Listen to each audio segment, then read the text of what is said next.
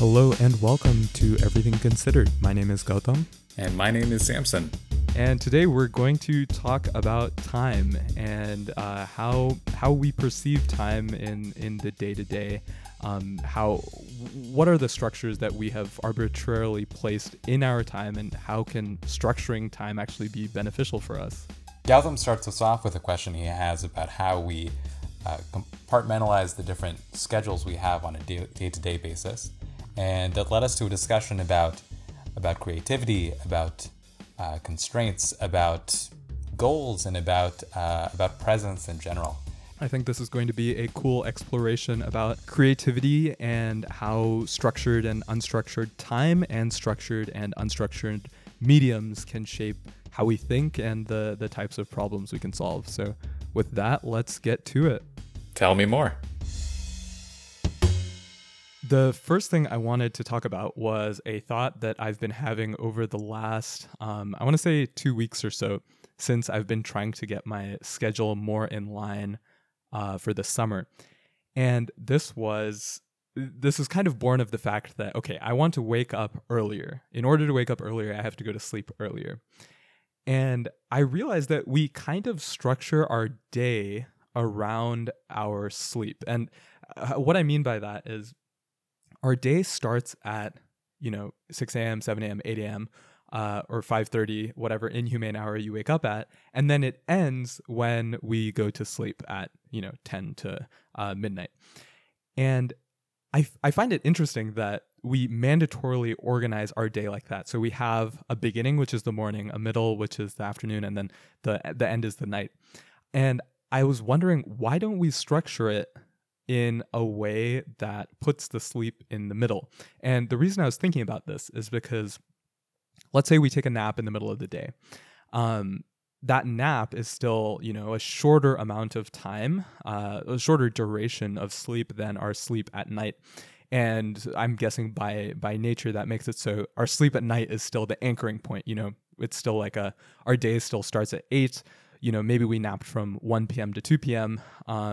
And then we went about our normal daily routine until 10 p.m. when we went to sleep, and that's when our day ended. So I thought it would be interesting. What if we organized our day so that it starts at, right after lunch at 1 p.m. or something. And then just like we normally say, like, okay, I have a certain number of things to do today, whether it be homework or research or whatever it may be. We say in this day, so on this date, June 30th, or July 1st, July 5th, I'm going to finish this amount of tasks. What if we split that up by, starting at lunch? So starting at lunch is when your new day starts. From 1 p.m. until 9 p.m., let's say, you have this 8 hours of the beginning of your theoretical workday. And then after you take this rest, which is in the middle of your day, you continue working from 8 a.m. until 1 p.m., And so that makes it so that it's essentially the same amount of time, but it's a different way of thinking about that time, where that sleep is more of a respite in the middle of the day, and then you don't get a respite at the end of the day before you start your next day. I think inherently there are some issues with that, in that I want to be able to rest at the end of all of this work being done. But it was something interesting that I wanted to bounce off of you to see what you thought. Wait, I have a clarifying question here. So, yes, in what you just described, the 1 p.m. to, let's say, 10 p.m. is your work period for a day, correct? It's more of just like your waking hours, right? And you can organize that however you want. So, the waking hours that you have are, let's say, 1 p.m. to 10 p.m. and then 8 a.m. to 1 p.m., right? And so if you want your work to be limited to 1 to 5 p.m. and then 5 to 10 p.m. is your free time, and then 8 to 1 p.m. the following day, as is currently structured, would be work again, so you're still working 8-9 hours a day. It's just that free time that you have, quote unquote, at the end of a day is in the middle of your day. So between what period of time is that free time? Is it between like 12 to 1, or is it within 1 to 4? Sorry, I still haven't wrapped my head around exactly what this is. So think about the where you put your free time normally. So let's say normally you wake up at 6, and then 6 to 8 you have free time, and then 8 to 5 you work, Right. and then 5 to 10 you have free time. Right. So let's say it's that same exact division of stuff, except now you're starting the day at 1 p.m. So 1 to 5 is your work time, and then 5 to 10 again is your free time, and then in the morning 6 to 8 is your free time, and then 8 to 1 is more work. Does that make sense? I think I'm understanding, but after you sleep and you wake up and you work from 8 to 1, then in that previous schedule of the previous day, weren't you working from 1 to 5? So then, Yes, you were. So then, are you repeating that again, or are you like what happens after you finished one cycle? Because it seems like then you're falling back to a normal workday routine after that. If you were to work from 8 to 1 and then again 1 to 5. Right. And I mean, that's the same thing that we do in a normal day, right? The only difference here, this is the same exact thing as a normal day, except the cycle doesn't conceptually start at the beginning of a workday. It starts at 1 p.m., you know? So instead of saying from 8 to 5, I have all of these tasks I need to complete. Instead, you say from 1 to 5 on this day, and then from 8 to 1 on the next day, I have those tasks to complete. So your theoretical end of the day, or end of that amount of work that you have to complete, is at 1 p.m. And that's the beginning of the work for the next cycle.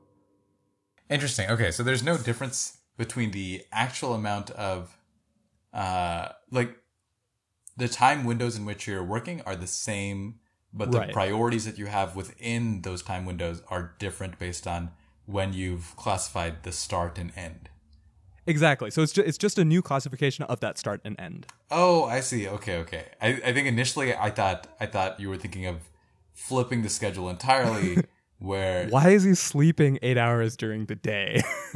No. I thought it was something where like the whole morning up till 1 would be free time, and then 8 to something, or I mean 1 to 5 or something is work, and then to do something like to break everything up into 4-hour altering time blocks rather than an 8-hour time block in between the day and going through that. But now, from my understanding here, you're still essentially having the same workday from 8 to 5 potentially, right? But then the priorities that you set for that time day aren't limited to that day, but span like a night as well, in terms of there's an intermittent period when you finish working at 4 or 5 and then start that work again from 8.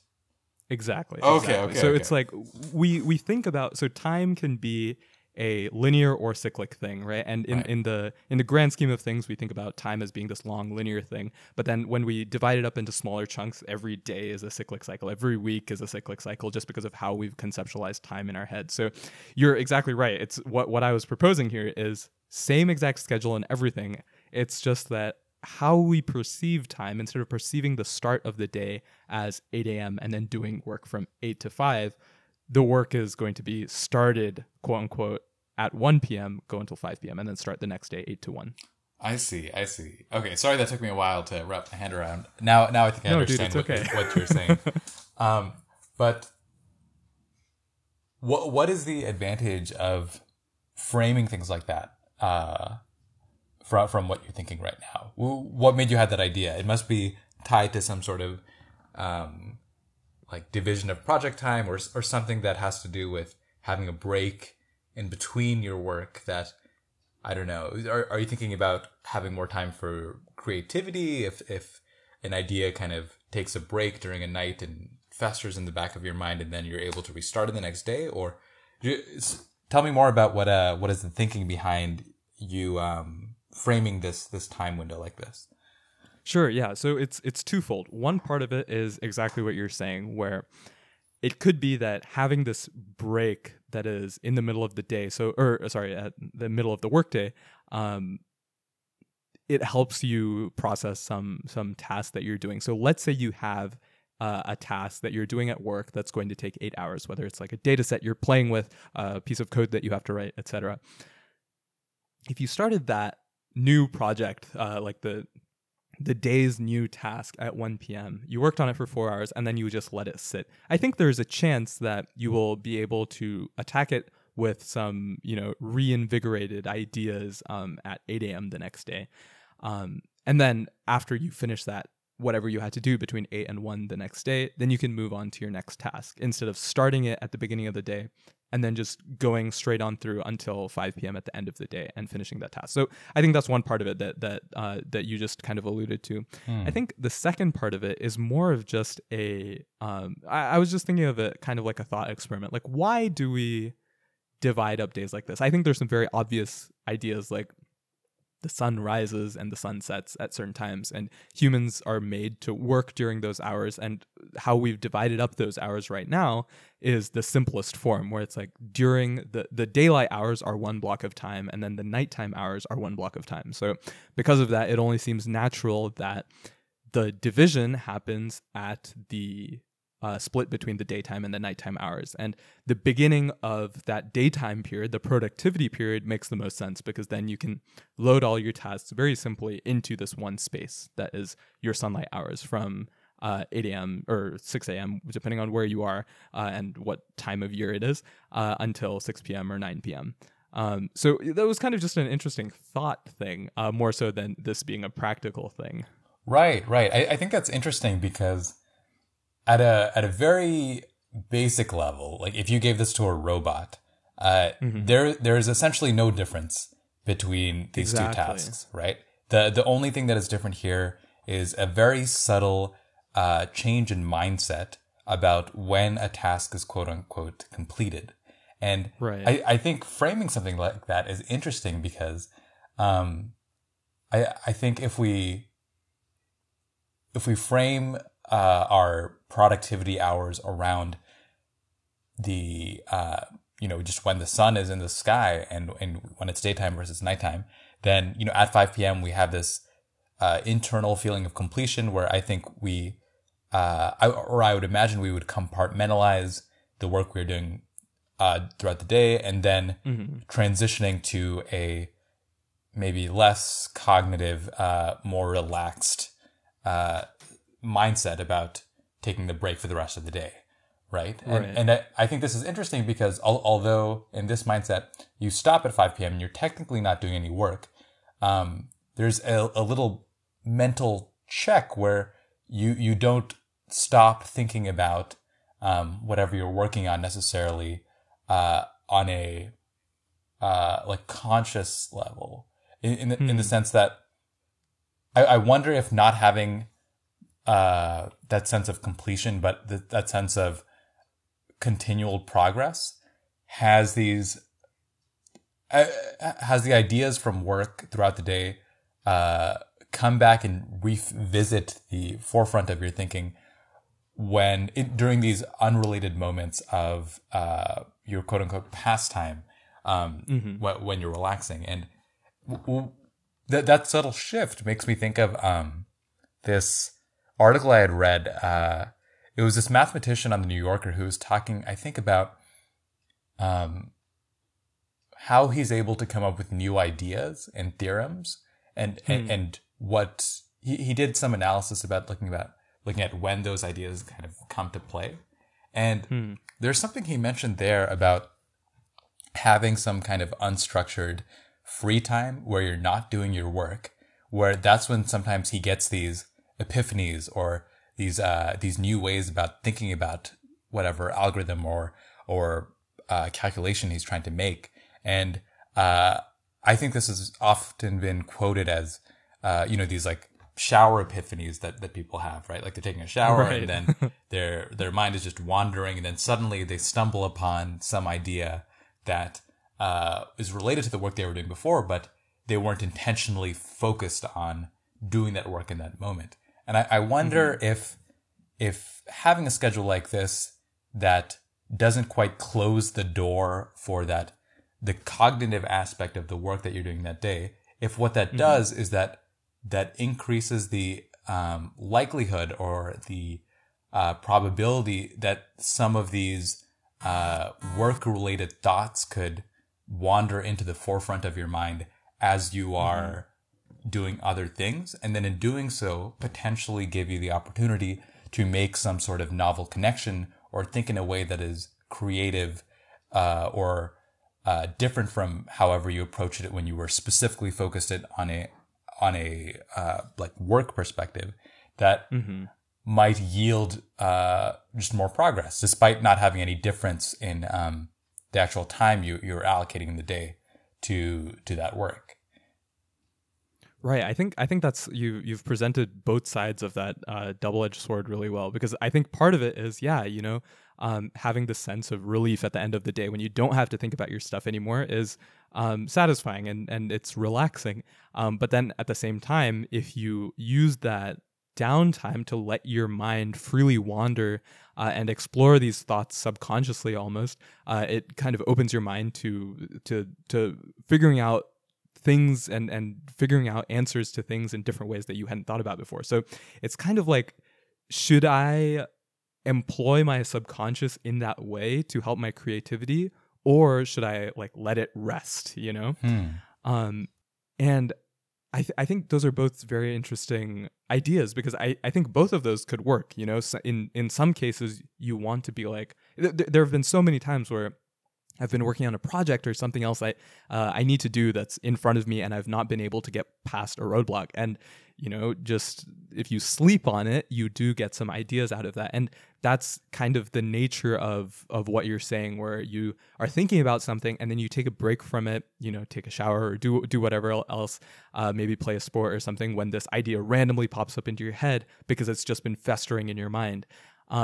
So this, I think the fact that we already kind of do that, if you have a problem that you haven't fully solved by the end of the workday, you are going to kind of be thinking about it throughout the rest of the day and until the next morning, unless you have a really, really good delineation of like, I am not allowed to think during this time.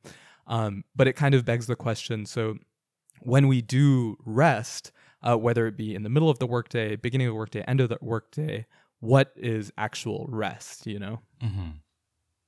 Right.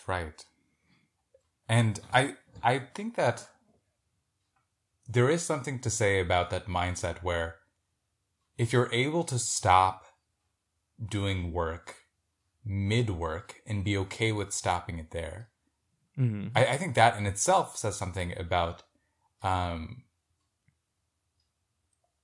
kind of belief in incremental progress, where you're trusting that you don't necessarily need to finish what you're doing that day, but that, you've put in your time and your thinking towards that on one day, but then you'll revisit that again.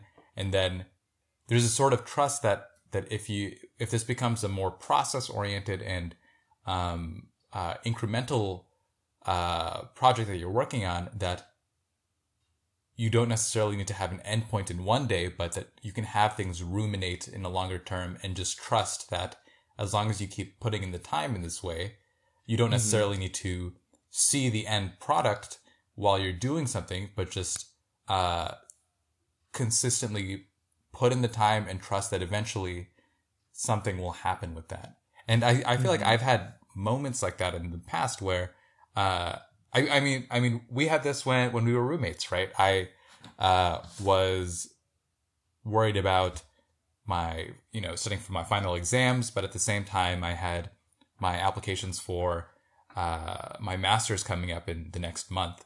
And then in my head, I had compartmentalized things to a point where I was thinking, I need to finish all of my studying for my finals. And once I finish my finals and once I can close that chapter, then I can start with this next task, which is to write these essays. And then I think you told me to just go upstairs, and then for 30 minutes that you were going to time me to just write something. And then I was like, okay, sounds good. And then I go upstairs, and for 30 minutes, I don't know what's going to happen in terms of what I produce, but I'm just going to say that, okay, I'm going to allot 30 minutes to this, and I'm not going to have a benchmark of what needs to be completed. I'm just going to write for 30 minutes and see what happens. And then for those 30 minutes, I wrote something that I was surprised became an outline for what I ended up writing my essay on. And it wasn't the intention that I had in the beginning, but just the mentality that what I'm working on right now, is not something that needs to be completed or necessarily has some sort of end feature that marks that it's completed, but just the fact that I'm going to commit this amount of time to it, and then I'll revisit it and continue that kind of helped develop in sort of an incremental way what I wanted to produce. And I think I see this a lot with people who are highly effective and productive with the things that they are able to produce. And there was an interview that I had listened to recently with Abraham Verghese, where the person who was interviewing him asked him a question of, you wear so many hats. You are an educator. You are a physician. You are a father. You are a writer, a novelist. How are you able to balance all of these things? And I think his response was very much the one that he is a big believer of incremental progress. And for his novels and for his books, he would every morning spend an hour or two just working on his writing.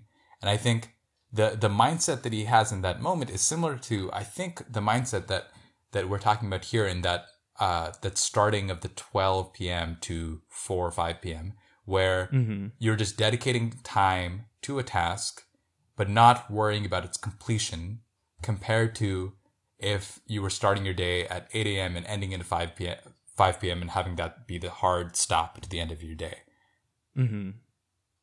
Any thoughts on that? I think you hit the nail on the head. It's kind of just how efficiently are we able to divide up our time into these discrete chunks that we can fully dedicate ourselves to that task in that time period, but limit that task to that time period, which is exactly what you were saying with the essay writing, where it's like, take 30 minutes, that's it. That's all you need to dedicate to it now, because I know there are so many other things you need to be doing with your time. Just dedicate the small amount of time, which will lead to progress in the future. It'll help you out by writing right now. The intention of that writing task, however, is not necessarily to limit you, but it's kind of to get you over the activation energy of like, okay, I'm just going to start writing. And a lot of times you just get so excited about that writing that you're able to write more, and oftentimes longer than that 30 minutes, because you're like, I actually have these good ideas that I just didn't tap into yet. But anyway, getting back to the point that we were talking about. Wait, real quick. I really like that point that you made there, because on the contrary, it even though you're giving it a discrete chunk of time and not focusing on something like that, it does not really feel like a fixed moment, because in the sense that you are constrained in some way, but rather, like you were saying about this activation energy, I think it is somewhat liberating to not have a end goal in mind or a task you need to finish, but just allotting an amount of time to it.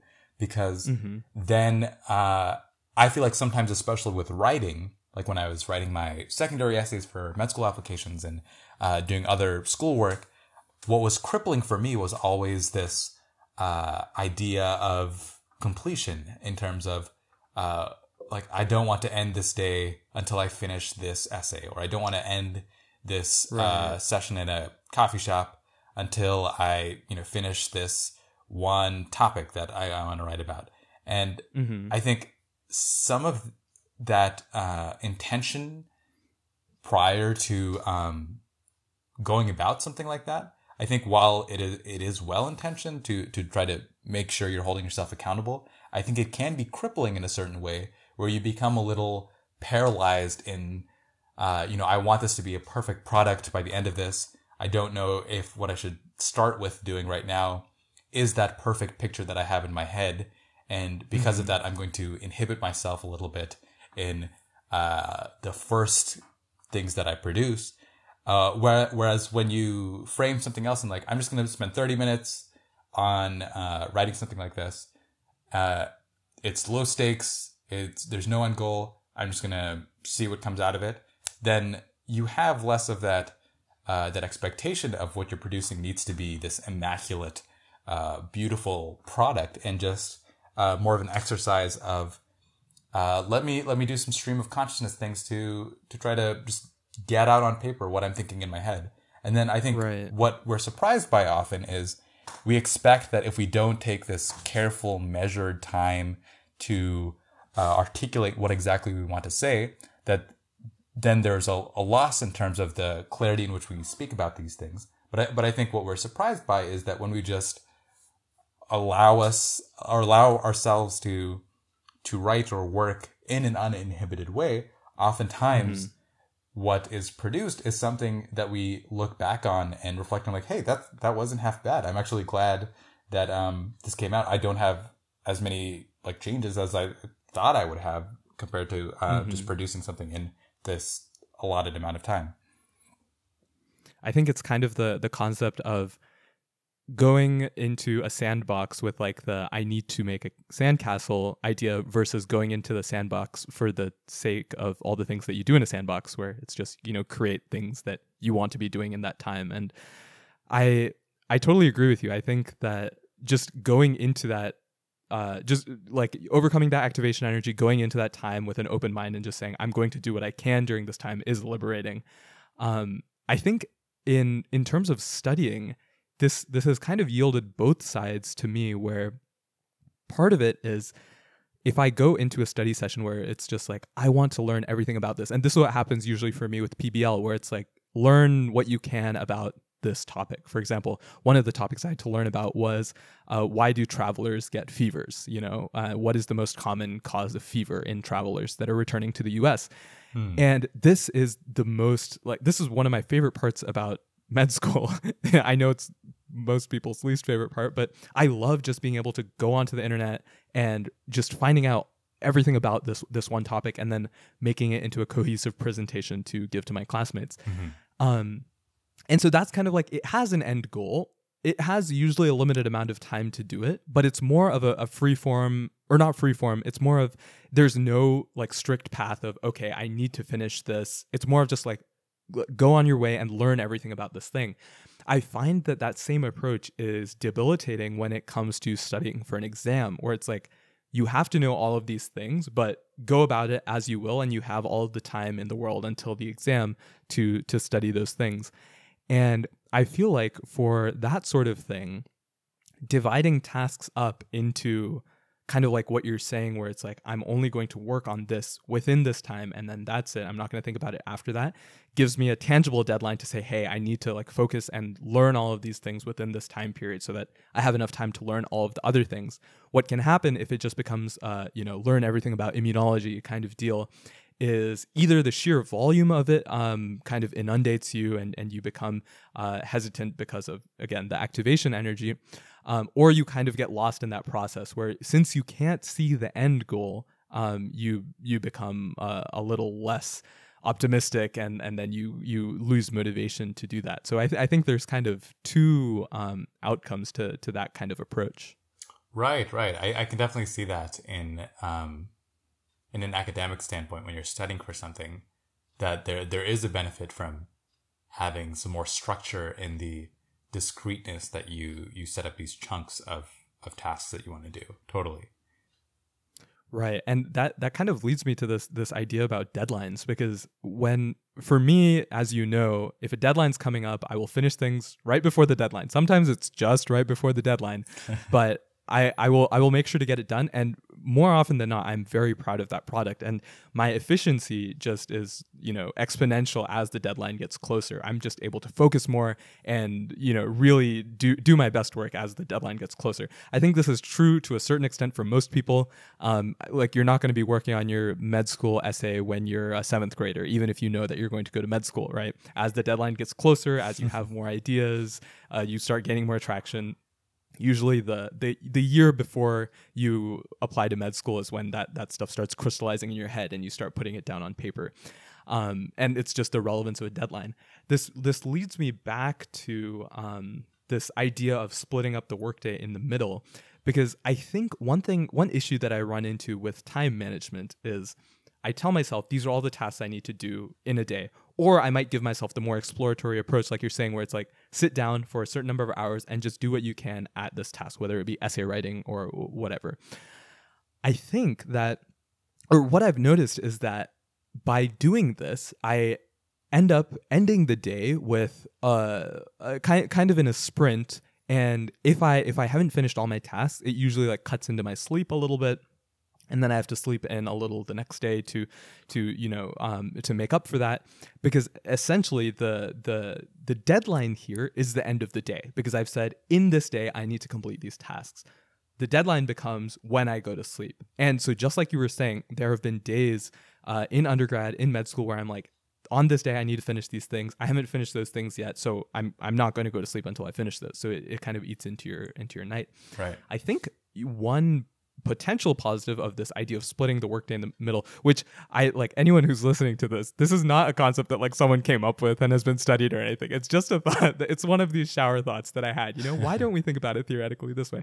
But I think one of the benefits of it could be that since your workday starts at 1, you have one discrete chunk of time which has a very strong end to the perceived workday because of our natural circadian rhythm and the light in the sky, of 5 p.m., and that's like the go home and rest time. So you have a very, very solid end. So if you have tasks that you want to do within that time period, you can do it within that time period. And then the next morning, if your deadline for all of the things that you needed to complete in this, noon to 5, 8 to noon time cycle, you're going to be much more efficient in the morning because those are things that you have to complete before noon, whether it be new tasks that you've allotted to that 8 to noon time period, or tasks that have bled over from the initial day. So this is kind of leading us to this conversation about like setting yourself deadlines and basically splitting tasks up in order to be most efficient of your time. Interesting. Are you talking about connecting this with how you're planning your summer schedule right now? It's funny that you bring that up, because how I've planned my summer schedule is totally freeform. It's like, study these things within this time period and you'll be fine. It's not very granular, and I haven't divided tasks up into days or hours or anything.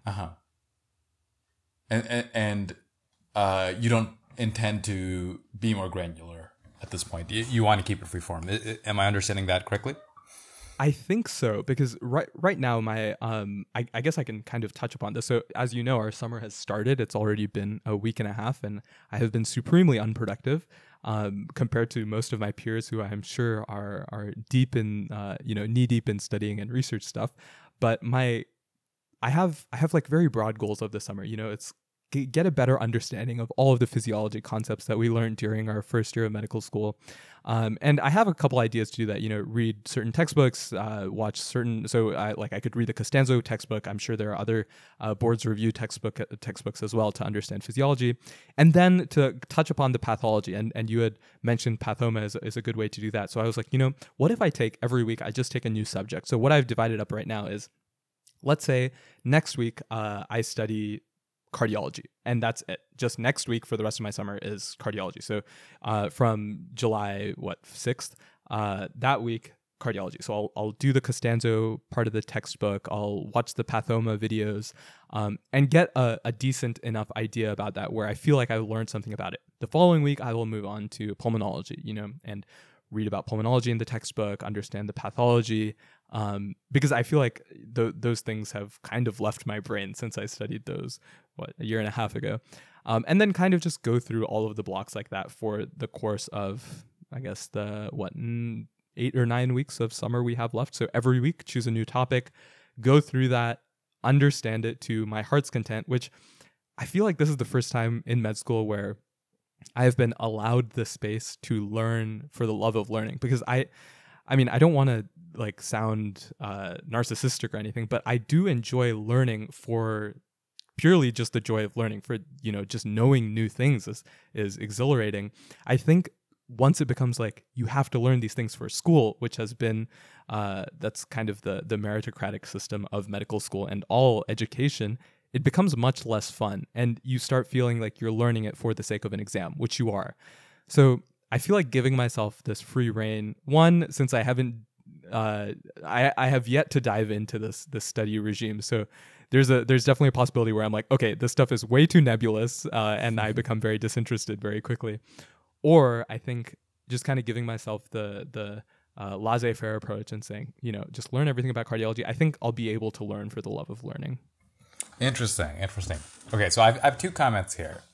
One is, related to this love of learning potentially being confined to only the summer, where potentially leading into the school year, the formalities of exams and of the structure in an academic setting could take away some of that organic curiosity that you have right now in understanding these topics.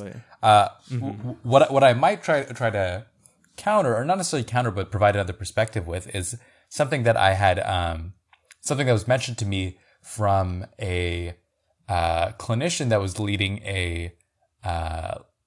I think like a pulmonology lab session this past quarter, that mentioned something along the lines of, it's really special that right now during these preclinical years, your main goal or the main task you've been given is to just learn at the foundational level.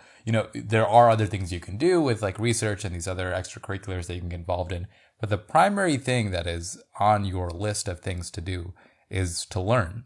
And there is something that is magical about that, because in every other point in your career, you will still be expected to be learning, because medicine is a profession where, there will be lifelong learning with the innovations that are constantly coming into the field, as well as the updates that you need to have with clinical guidelines and, whatever things are happening within your specialty and within your subspecialty and things like that. But in all of those future instances, you're expected to be, working these crazy hours, actually doing clinical medicine, and then on the side, having to like learn as well, which sounds, a little intense, right? I mean, like when do you live your normal life? Are you not just working and studying all the time?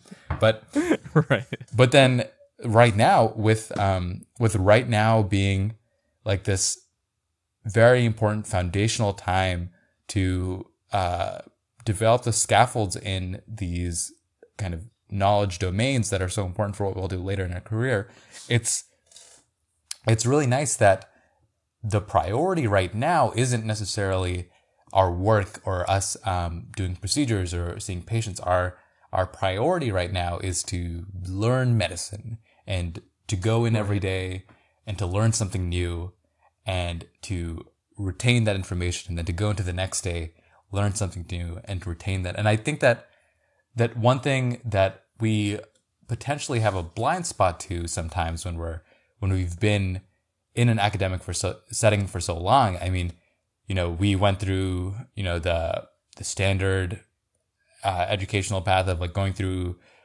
elementary school, middle school, and high school. Then we went to college, and then most people after college might be working in their professional lives, but then a few people will pursue graduate degrees. But then in that setting of graduate degrees, we still have we have just always, like, this is all we've known. We've just always been in a setting where we are learning, and I think we do take it for granted to a certain extent, because I was chatting with my future sister-in-law earlier today, and she had just finished up her doctorate in occupational therapy. And there was a sentiment that she was sharing about how she's really going to miss being in school and just learning something new. She really likes the structure of school that is protected around purely learning something. And then when she had said that, I was like, oh, that is interesting. I wonder if for the people who enter the workforce straight out of college, if there is a certain stagnation they feel in the daily kind of intellectual stimulation that they receive because of things potentially becoming routine, or because something at work becomes more and more predictable. That's very different from being in a structured academic setting where there are discrete goals of, okay, this quarter you're going to learn renal physiology, next quarter you're going to learn cardiopathology, and I think having that protected time, that where the only expectation we have is not to necessarily like produce an income or like produce an output that is useful for the world, but just to enrich ourselves, I think is a very unique gift that we've been given. But that was one comment I had. The second comment was centered more around the earlier discussion on structuring time and when we go about having discrete and specific tasks that we have as goals versus when we have some more freeform structure with potentially a less of an end goal in mind, but more of a time allotment of this is how much time I want to commit to something in a broad sense. And I think when I think about that, in my head, I would divide those into two categories. I think in one category, I would classify as work that requires more creative insights and problem solving. I would put that in the more unstructured time that is less granular in terms of the specifics that you assign to something.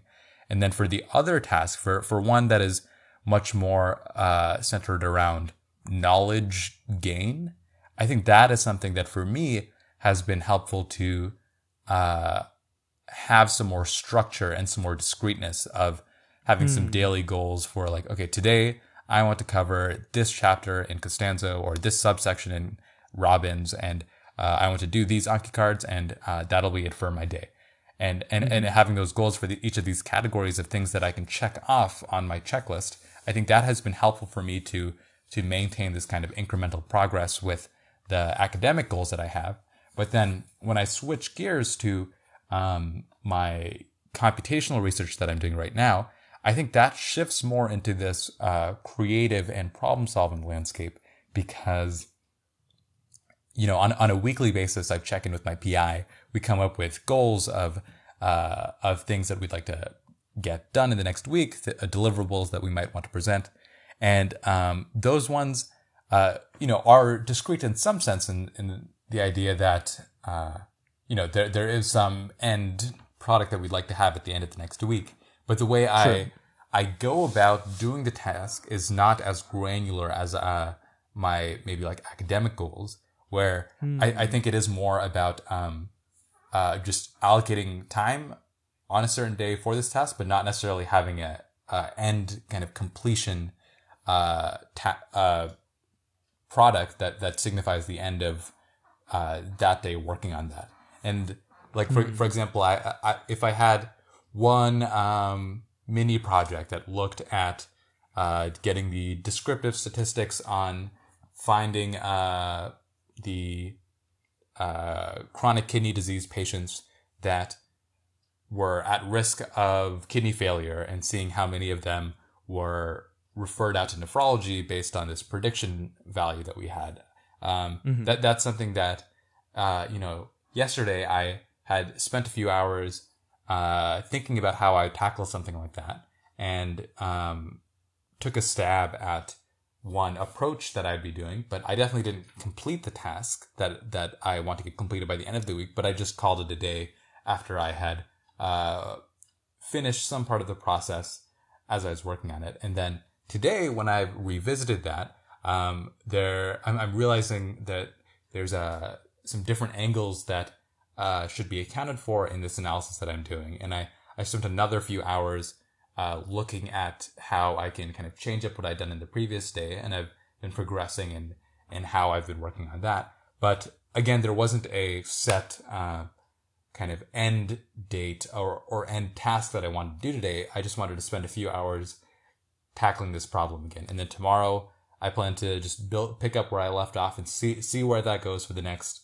hour or two. And then by Friday, when I have my meeting with my PI again, you know, there might be a certain element of during that last segment of time to say that, okay, I do want to complete some sort of summary slide that I can then present to my PI so that he can have an update on what I've been doing. But aside from that, I feel like every other allotment of time that I've put towards this project is very much unstructured in terms of the goals for that specific session that I'm doing that work.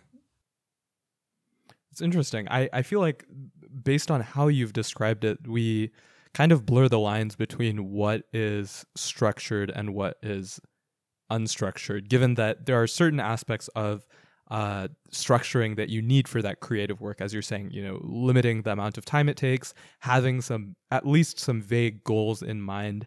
So you're not completely task oriented or goal oriented, but you are working towards a certain goal, right? Mm-hmm. So I think that's interesting. Based on how you've divided this up, creative work on one side, being more unstructured, and then knowledge gain being on the other side, being more goal oriented. I don't want to say that my view on how I divide that up is the opposite, but to a certain extent, I feel like everything I do that is specifically knowledge gain, like studying for classes or whatever it may be, I think that inherently needs to be unstructured for me, where it has to be like learn everything you can about this thing based on my own motivation and my own curiosity. And then for things like research and stuff, it helps me a lot to break things down into bite-sized, super goal-oriented tasks. So like read this paper, make a list of these things that you need, find out what protocols that you need for this, contact all of these people, solve this thing in the data analysis. That kind of thing has to be like very goal oriented. And granted, within those things, especially for things like data analysis, when you have to tackle some statistical problem, it can be much more free flowing and more of that unstructured creative time that you mentioned. But I think in that sense, to a certain extent, my view is the opposite, where the knowledge gain has to be unstructured, creative work is more structured. And even when that comes to like music or something, if I want to record a song or if I want to compose a tune on the piano or something, it helps to have limitations on that. And there was actually this thing that I don't remember where I read it. I believe it was an article I read a couple months ago, but it basically said that the more structure that you have to your creativity, the more creative you let yourself be. And the example they gave was, imagine kids in a playground. The moment that playground has fences, the kids kind of disperse all around the playground. When the playground does not have fences, they tend to be more close to the center. And this isn't a perfect example, but it's just to visualize the fact that once you give yourself boundaries, you allow yourself to expand all the way to that boundary. And when you don't have boundaries, you feel limited by yourself to a certain extent, where you're like, I don't know where the boundary is. And so you limit yourself to stay well within that boundary. Interesting, because when you say that, my intuition is the opposite, that when you have a fence around something, that is what is constraining you, versus not having a fence around a playground. But I'm assuming that the article you were reading and giving this example had other examples like this, where discretely categorizing or demarcating what the confines of whatever work or whatever space someone was engaging with, that clearly helped in some way to think creatively.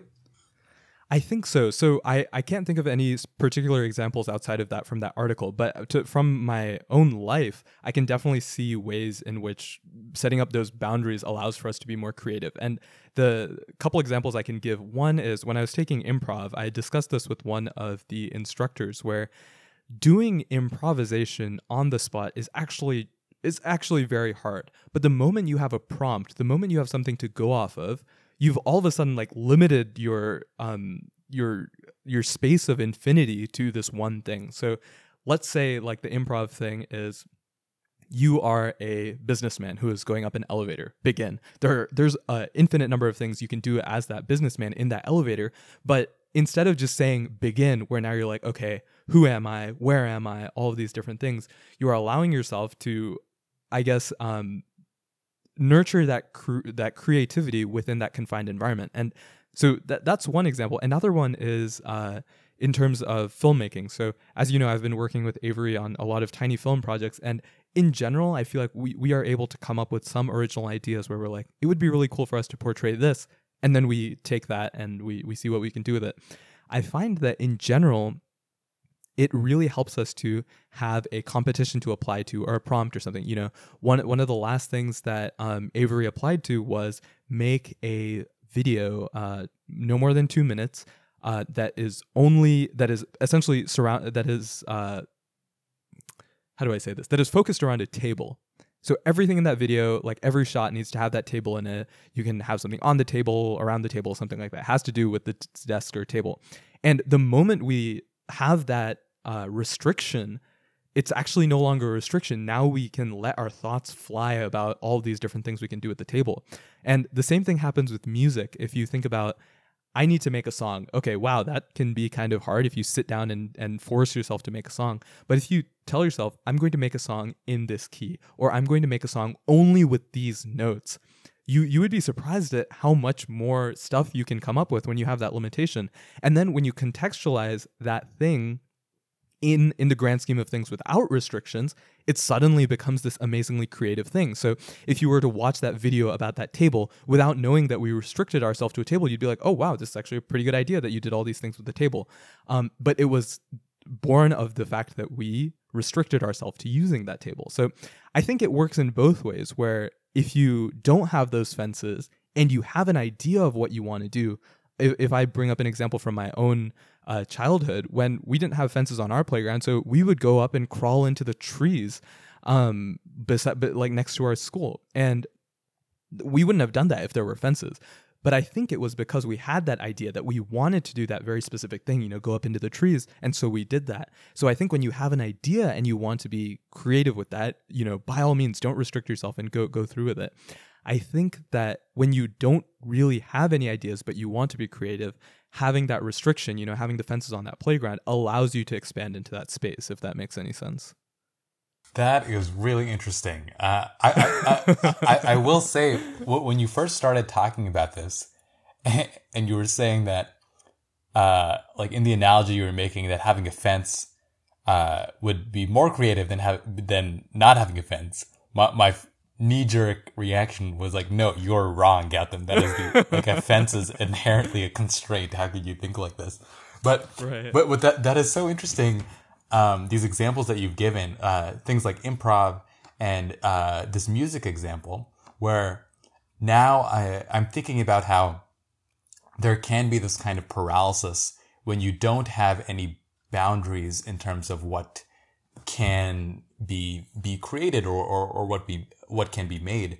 And something that had come to mind when you were giving your examples here was language, actually. And so stay with me on this. It'll make sense soon. it might make sense. It might make sense in a second. But I remember there was a paper I was writing in undergrad during the first year, and I told you about this, this idea of linguistic relativity, where my favorite, your favorite topic, where basically this idea of how the different kind of concept labels that are given to you from different languages actually shape the way that you can think and chunk the world, and in doing so shape the way that you perceive the world. Mm-hmm. So there was something I was just trying to read a lot of text about this Whorfian hypothesis of does language like shape thought, and how much does it shape thought? And there was mm-hmm. one study that I was looking at that I believe was either based in Africa or South America. I'm leaning towards Africa right now.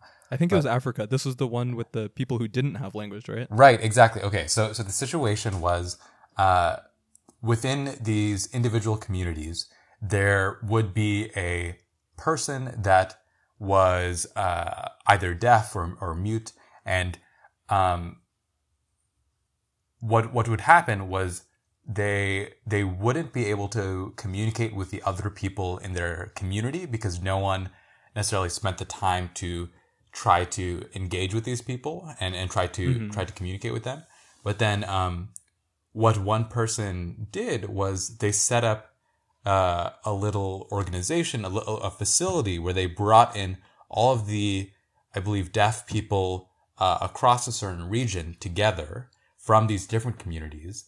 And then when they came to this community, the individuals that were together had developed their own sign language to communicate with each other that mm-hmm. was unique to just this center, and once other people were able to quote unquote translate this and to be able to learn the language that they had created and then to have conversations with them, the insights that these people gave about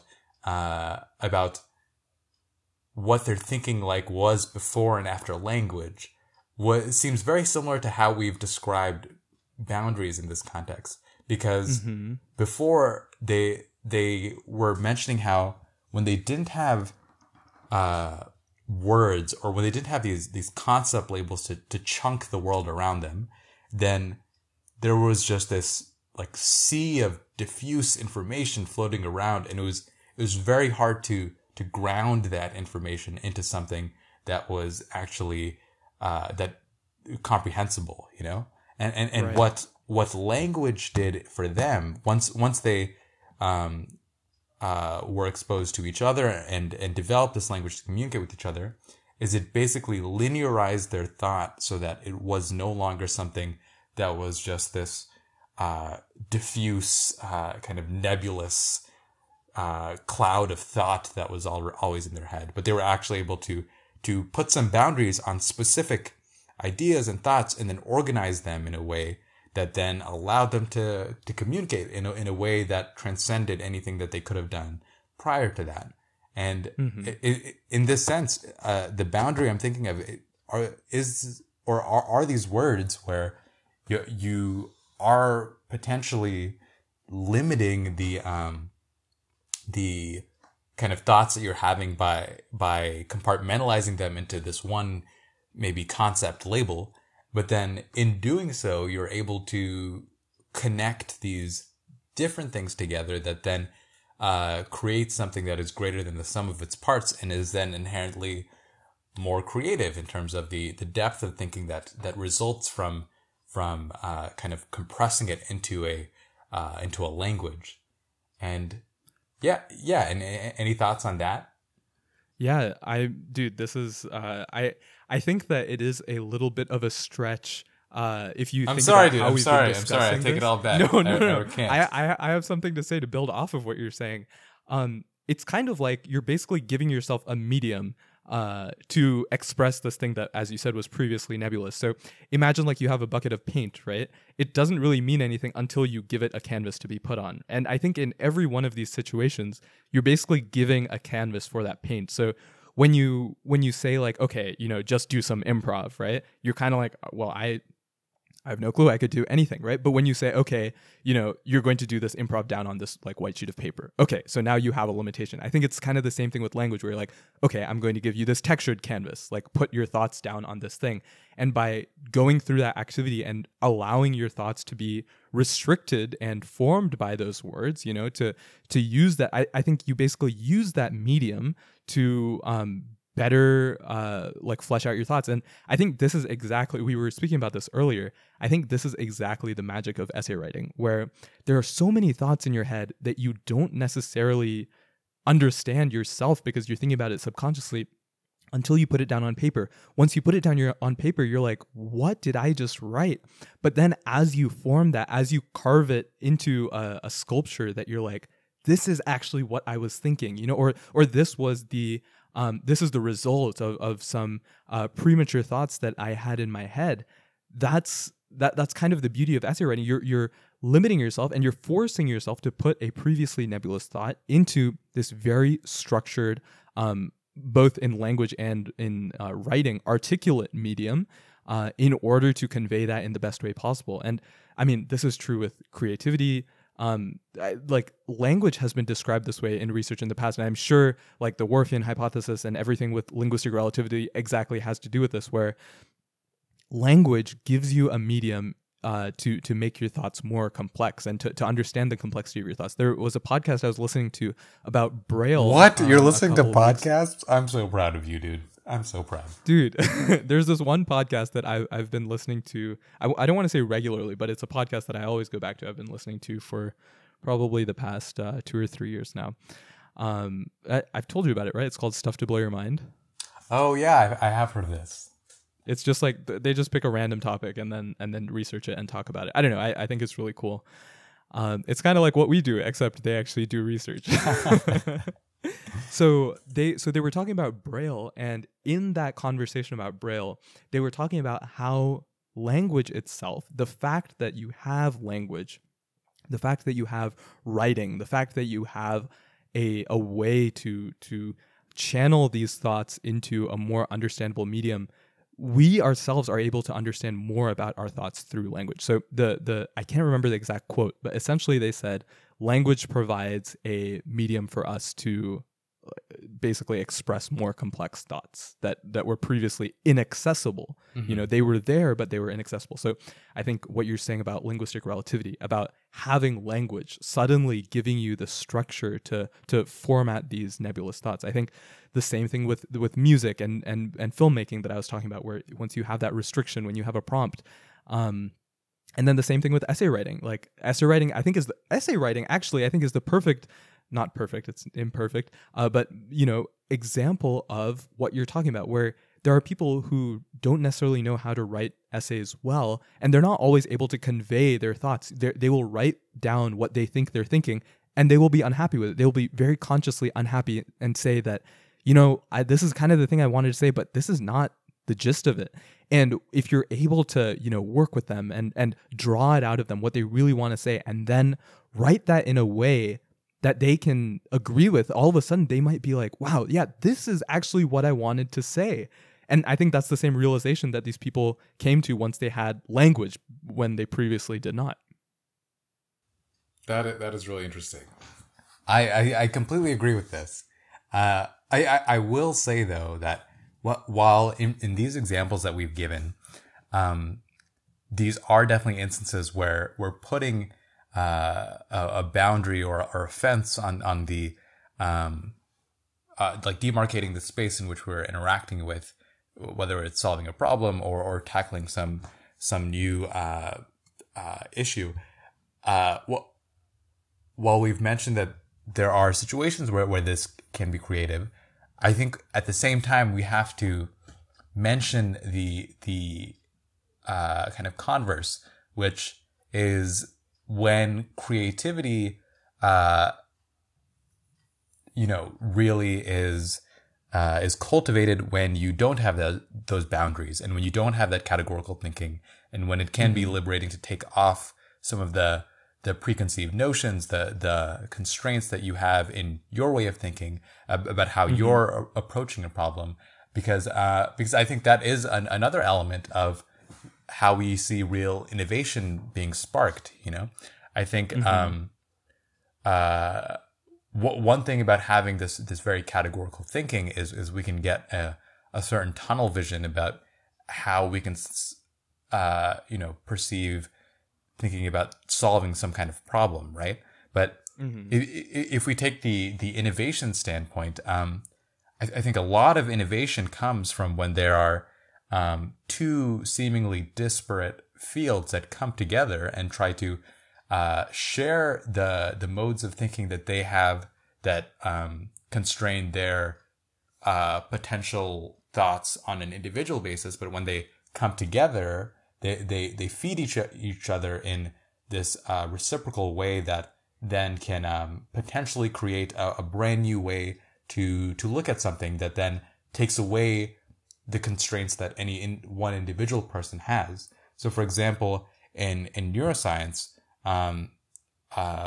the innovations that I saw in a computational neurobiology class, they had to do with these algorithms that were made that replicated these neuronal processes that we do every day when we're thinking and perceiving the world. Things like vision, things like hearing, like trying to understand how these work on a mechanical and on a mathematical level.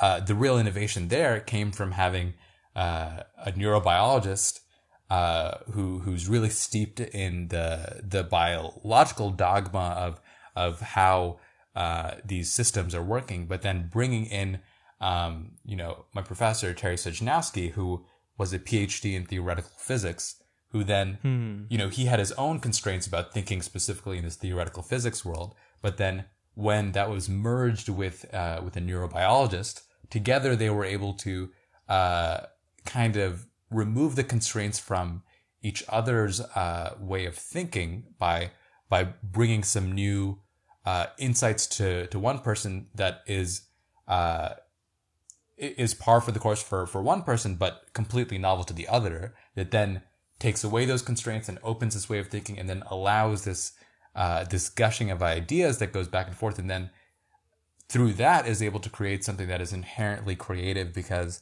of the novelty that is produced from combining two seemingly disparate fields together and taking away the constraints in each of those by bringing them together. I think this is so cool because I've always seen education and knowledge as a I think there's two sides to this coin, where I think education is extremely liberating in that you learn all these things about the world. I think it can also kind of be a shackle where you become limited to the worldview that is provided by your education. And as you become more and more specialized in your field and solving very specific problems in your field and becoming an expert in that field, I think that your ability to creatively think about those problems potentially decreases. And I think how I see this is, as we go through our education, like in elementary school, middle school, we knew nothing about chemistry. So if you were asked, like, how do you think atoms work and things like that, you would probably come up with some pretty bizarre ideas, which are honestly theoretically probably really cool. And then in high school, you learn about, okay, this is how atoms work. These are intermolecular forces, etc.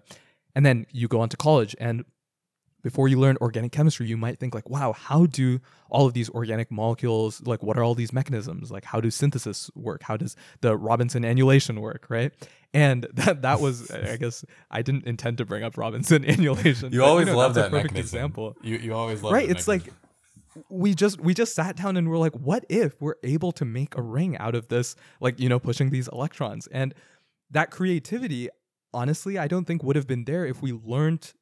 I think the fact that we had that knowledge is what gave us that creativity, So I think that fence provided something for us. At the same time, I think us, going up through our chemistry education limits us in terms of our creativity, in that we're never going to think like we used to when we were in, sixth grade. And I used to think like atoms were, little bits of imaginary Play-Doh that we can't see. And then when you cut, there's always like more atoms inside or something. I don't know. I had no idea. But there was, I think we reduce our creativity by educating ourselves, and at the same time we gain more creativity by educating ourselves. And the second thing I wanted to bring up is what you're talking about when you have one person in one field and another person in another field come together and solve a problem because of their differing expertises. And I think this comes out of, you have one person in one field who has certain restrictions placed on them by their education. You have another person in another field who has certain restrictions on them given to them by their certain education. They come together, and then person A does not have the restrictions person B does, and vice versa. And so together they're able to make this, they're able to come up with a new solution. And this was kind of the main topic of a class that I took in undergrad, which was managing diverse teams. And the core concept of the class was, the more diverse your team is, even with less expertise, they're going to be more quickly, more efficiently come up with more creative solutions to problems. And so did you by chance take Management 18? I did not, but I've heard you talk about it on a number of occasions, and I feel like I have vicariously taken this class through that. Yeah, incredible class. I think a lot of the concepts were things that I had learned through Boy Scouts, so it was cool to see an application of these in the academic context. But coming back to the example, the more diverse your team, the more creatively you're going to be able to come up with these solutions. And so I think a good example, or perhaps a bad example of this, have you read Andromeda Strain? No, I have not. Okay, so Andromeda Strain is, I watched the movie a long, long time ago and I really hated it. And then I read the book and I really enjoyed it. And one of the things in the book is we need to have a team of people who are working on this alien thing and they don't really talk much about diversity. But the one thing they bring up is in that team, we need one person who is like unmarried, has no kids, et cetera, so that they're the most like independent from connections to the world, so they won't make as emotional of decisions. I thought that this was, it's not the best example of a diverse team, but it's kind of the starting point of, okay, so you have a team with one person who's different in this one way, and so he doesn't have these restrictions of family life, et cetera, that these other people have. So this was one step towards greater diversity. Like the next step is, in your team, maybe you're solving biological problems, but have a computer scientist, have a philosopher, have someone who's studied like environmental science. Like you can have all of these different people in this one problem solving group. And I think at the end of the day, having that diversity in our groups is what can lead to the most creative outcomes. Yeah, absolutely, man. I mean, if you think about the statistic that, the United States is 5% of the world's population, but I think 60% of the Nobel Prizes. I think that's a testament to, the U.S. has always been viewed as this melting pot of the world, where there is this diverse, multinational array of people coming together, working on these things and tackling these problems that ultimately lead to incredible new discoveries and incredible research. And I'm with you about this way of framing how we all have constraints in the way that we're educated in these things, but right. We all have different constraints on the way that we've learned something. And working alongside another person who has different constraints can potentially, in this very synergistic way, liberate both of us by kind of unveiling the blind spot that you had from the other person, and then what the other person had by you giving them your perspective, and connecting this back to this fence discussion, this idea of like boundaries and creativity. What it seems like our kind of conclusion is, and feel free to chime in on this, is that from an initial standpoint, from a foundational standpoint, you need to have some kind of boundary to start, or else the vastness of whatever task you're trying to work on, or whatever thing you want to begin, just becomes so crippling that you just can't begin. But once you can carve out what specific parameters you want to initially constrain how you're thinking, then you can develop a certain foundation to build upon. And then once that foundation is built, after getting that starting point by initially putting boundaries on whatever space you're looking at, to then have the next goal of creativity, or to reach the next level of creativity, one would need to remove that fence or that boundary. And in that way, it seems like the real kind of cross-pollination of ideas and of innovation really comes to fruition once those final boundaries are removed. And any thoughts on that kind of sequential progression of creativity with and without constraints?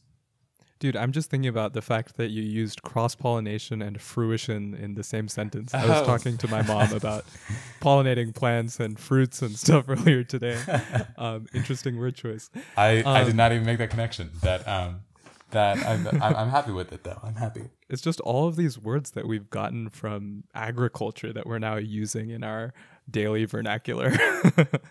Interesting. So I think, yeah, so part of it is you have this, paralysis of choice at the beginning.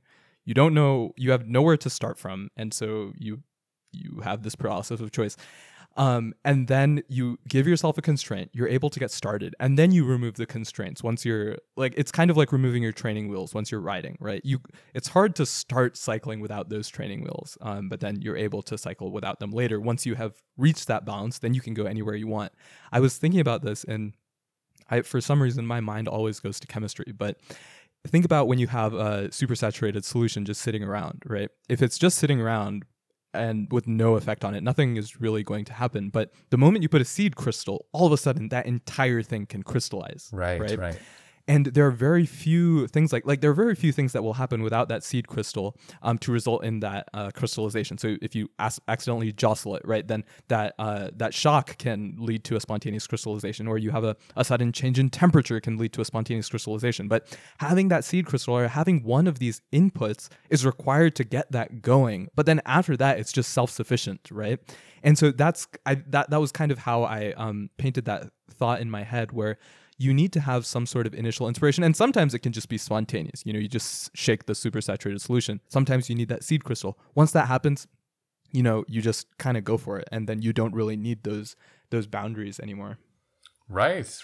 I mean, that connects with that like very first example of when I needed to write my application essay, right? And then you said like, just do 30 minutes of work and just don't think about anything else. And essentially that 30-minute time slot was the constraint that I'd put on myself. But then once that activation energy was overcome by putting that constraint, then suddenly once that 30-minute checkpoint came in, I was very eager to continue working after the 30 points and take away that constraint, because things had started, just taking that first step had done so much in getting the ball rolling in removing those training wheels in the analogy you mentioned. Yeah, I bet, you had the seed crystal, you had enough activation energy. I bet it was an exothermic reaction as well, right? Did you start heating up once you started writing? We get it. You know chemistry. Good job, dude. It's just so fun to keep going with that example. I think the fact that you're connecting it back to the essay is really cool, because I think now we've formed, we've synthesized a better understanding of your division between creative work and knowledge gain, right? Where both of them can kind of be structured or unstructured. Both of them can have those restrictions or not. And it's just a question of modulating that in order to best serve it. So if you already have that creativity going, don't restrict yourself and just go with it. This might be for your research when you have certain problems you need to solve. If you have an idea and you want to go with it, don't restrict yourself to say a time period. Don't restrict yourself to the problems you're trying to solve. Just continue going down that path and see what you come up with. At the same time, if you feel like you need a place to start, especially for me, I think about it when the things you have to study are there's just so much of it. The volume is just so great. Give yourself restrictions and be like, I'm not going to study cardiology today. I'm not even going to study blood flow. I'm going to study blood flow in the aorta or something like that. I'm going to study where is blood flow laminar or something like that. Then I've restricted myself, but then I will become interested in it. And then I can, throw down the fences and just once I've reached that momentum, you can discard the fences and just kind of go with it and allow the creativity to flourish after that. So both sides of that, both the creative work and the knowledge gain, both the unstructured and the goal-oriented, I think both of them, you just kind of have to modulate it to best fit what you're doing and you kind of adapt it to your needs. I'm with you, man. I like that. And I like that kind of summating conclusion that we're getting to. Man. Well, what a conversation, dude. We started off with a really, really abstract idea of how we can split up the workday. Yeah, that really look how far we've come. That took quite the journey. It was definitely one that you could not have been able to predict what the next association was. That was very interesting. I mean, that was the goal of On the Fly, right? Right. I think it's cool that I mean, as we make more episodes, we ourselves will see that there are certain things that we refer to very, very often. And I think it's because our worldview is kind of based in these things. For me, one of those things is chemistry. And then another thing that we share a lot is our thoughts about, linguistic relativity, time. We talk about time, intentionality with time, all those things. And I think it's going to be really cool to see how all of these themes play into each of these independent ideas that we cultivate together will be. Yeah, absolutely. And I definitely appreciate this element of I remember we were chatting before this podcast about what should we talk about today, and I was thinking, I was trying to come up with a question that I could ask that could potentially lead to discussion, But then Oh, you were so stressed out. I was stressed out. I was stressed out. But I ended up tabling it and just trusting that. Uh, I'm assuming that you probably have a question that will get us going, and we'll just see where that takes us. And Mm-hmm. I think this is a really good exercise of being present, and to not worry about like what the product is, but then to just in the moment think about what is being said, to think about these things, and then to without any kind of necessity of producing something, just see where something goes, you know, just letting that curiosity run. And that is an element of thinking that I'd like to incorporate more and more into my day to day. I mean, we've talked about this in the past about, you know, having these aspects of spontaneous speech when you're in a Q&A after a lab meeting, or you know, you're on the wards and you get pimped. And Mm-hmm. I think this exercise of not necessarily having like an end product in mind, but then just trying to speak off the cuff about what immediately comes to mind, and trying to articulate that, and trying to set a foundation that like the other person can then build off from, and then to continually have the back and forth is a good general exercise to have, you know. Mm-hmm. And it, Yeah, I mean, you go for it. or yeah, I feel like or at least I hope that it has some spillover to other domains, you know, because I think presence is I think an important quality to in so many different dimensions, right? I mean, there's some faculty at Stanford that are working on a specific initiative with patient care that they've entitled Presence, specifically attached to kind of reinvigorating the humanism within bedside medicine that is anchored towards that idea of being present. And Mm. I think in the world that we live in right now, uh, with you know, academic signposts of you know, what our goals should be, and what the paths and the tracks that we are are hoping to go down, and the accolades we're hoping to achieve. I think having those all in mind makes us constantly think about the future, and uh, think about how what I'm doing right now will prepare me for the future.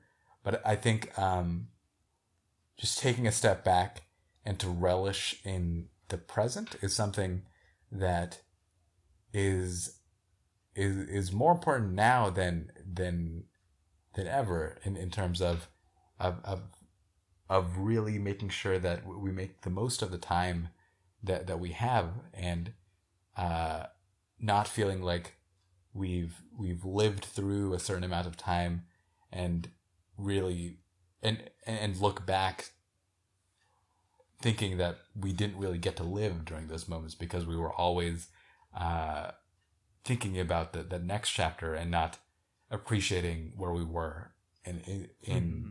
the individual moments, you know.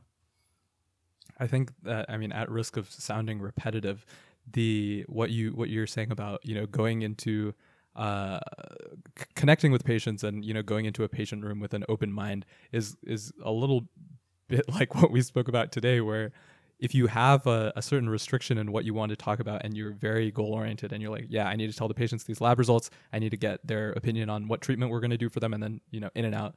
Whereas if you go in with an open mind, without those the fences on that playground, and you say, I'm going to like take this as it comes, and really, you know, be present in the moment, I think that itself is going to be fertile land for creativity and productivity between you and the patient. Where Ooh, another uh, agricultural reference. I love it.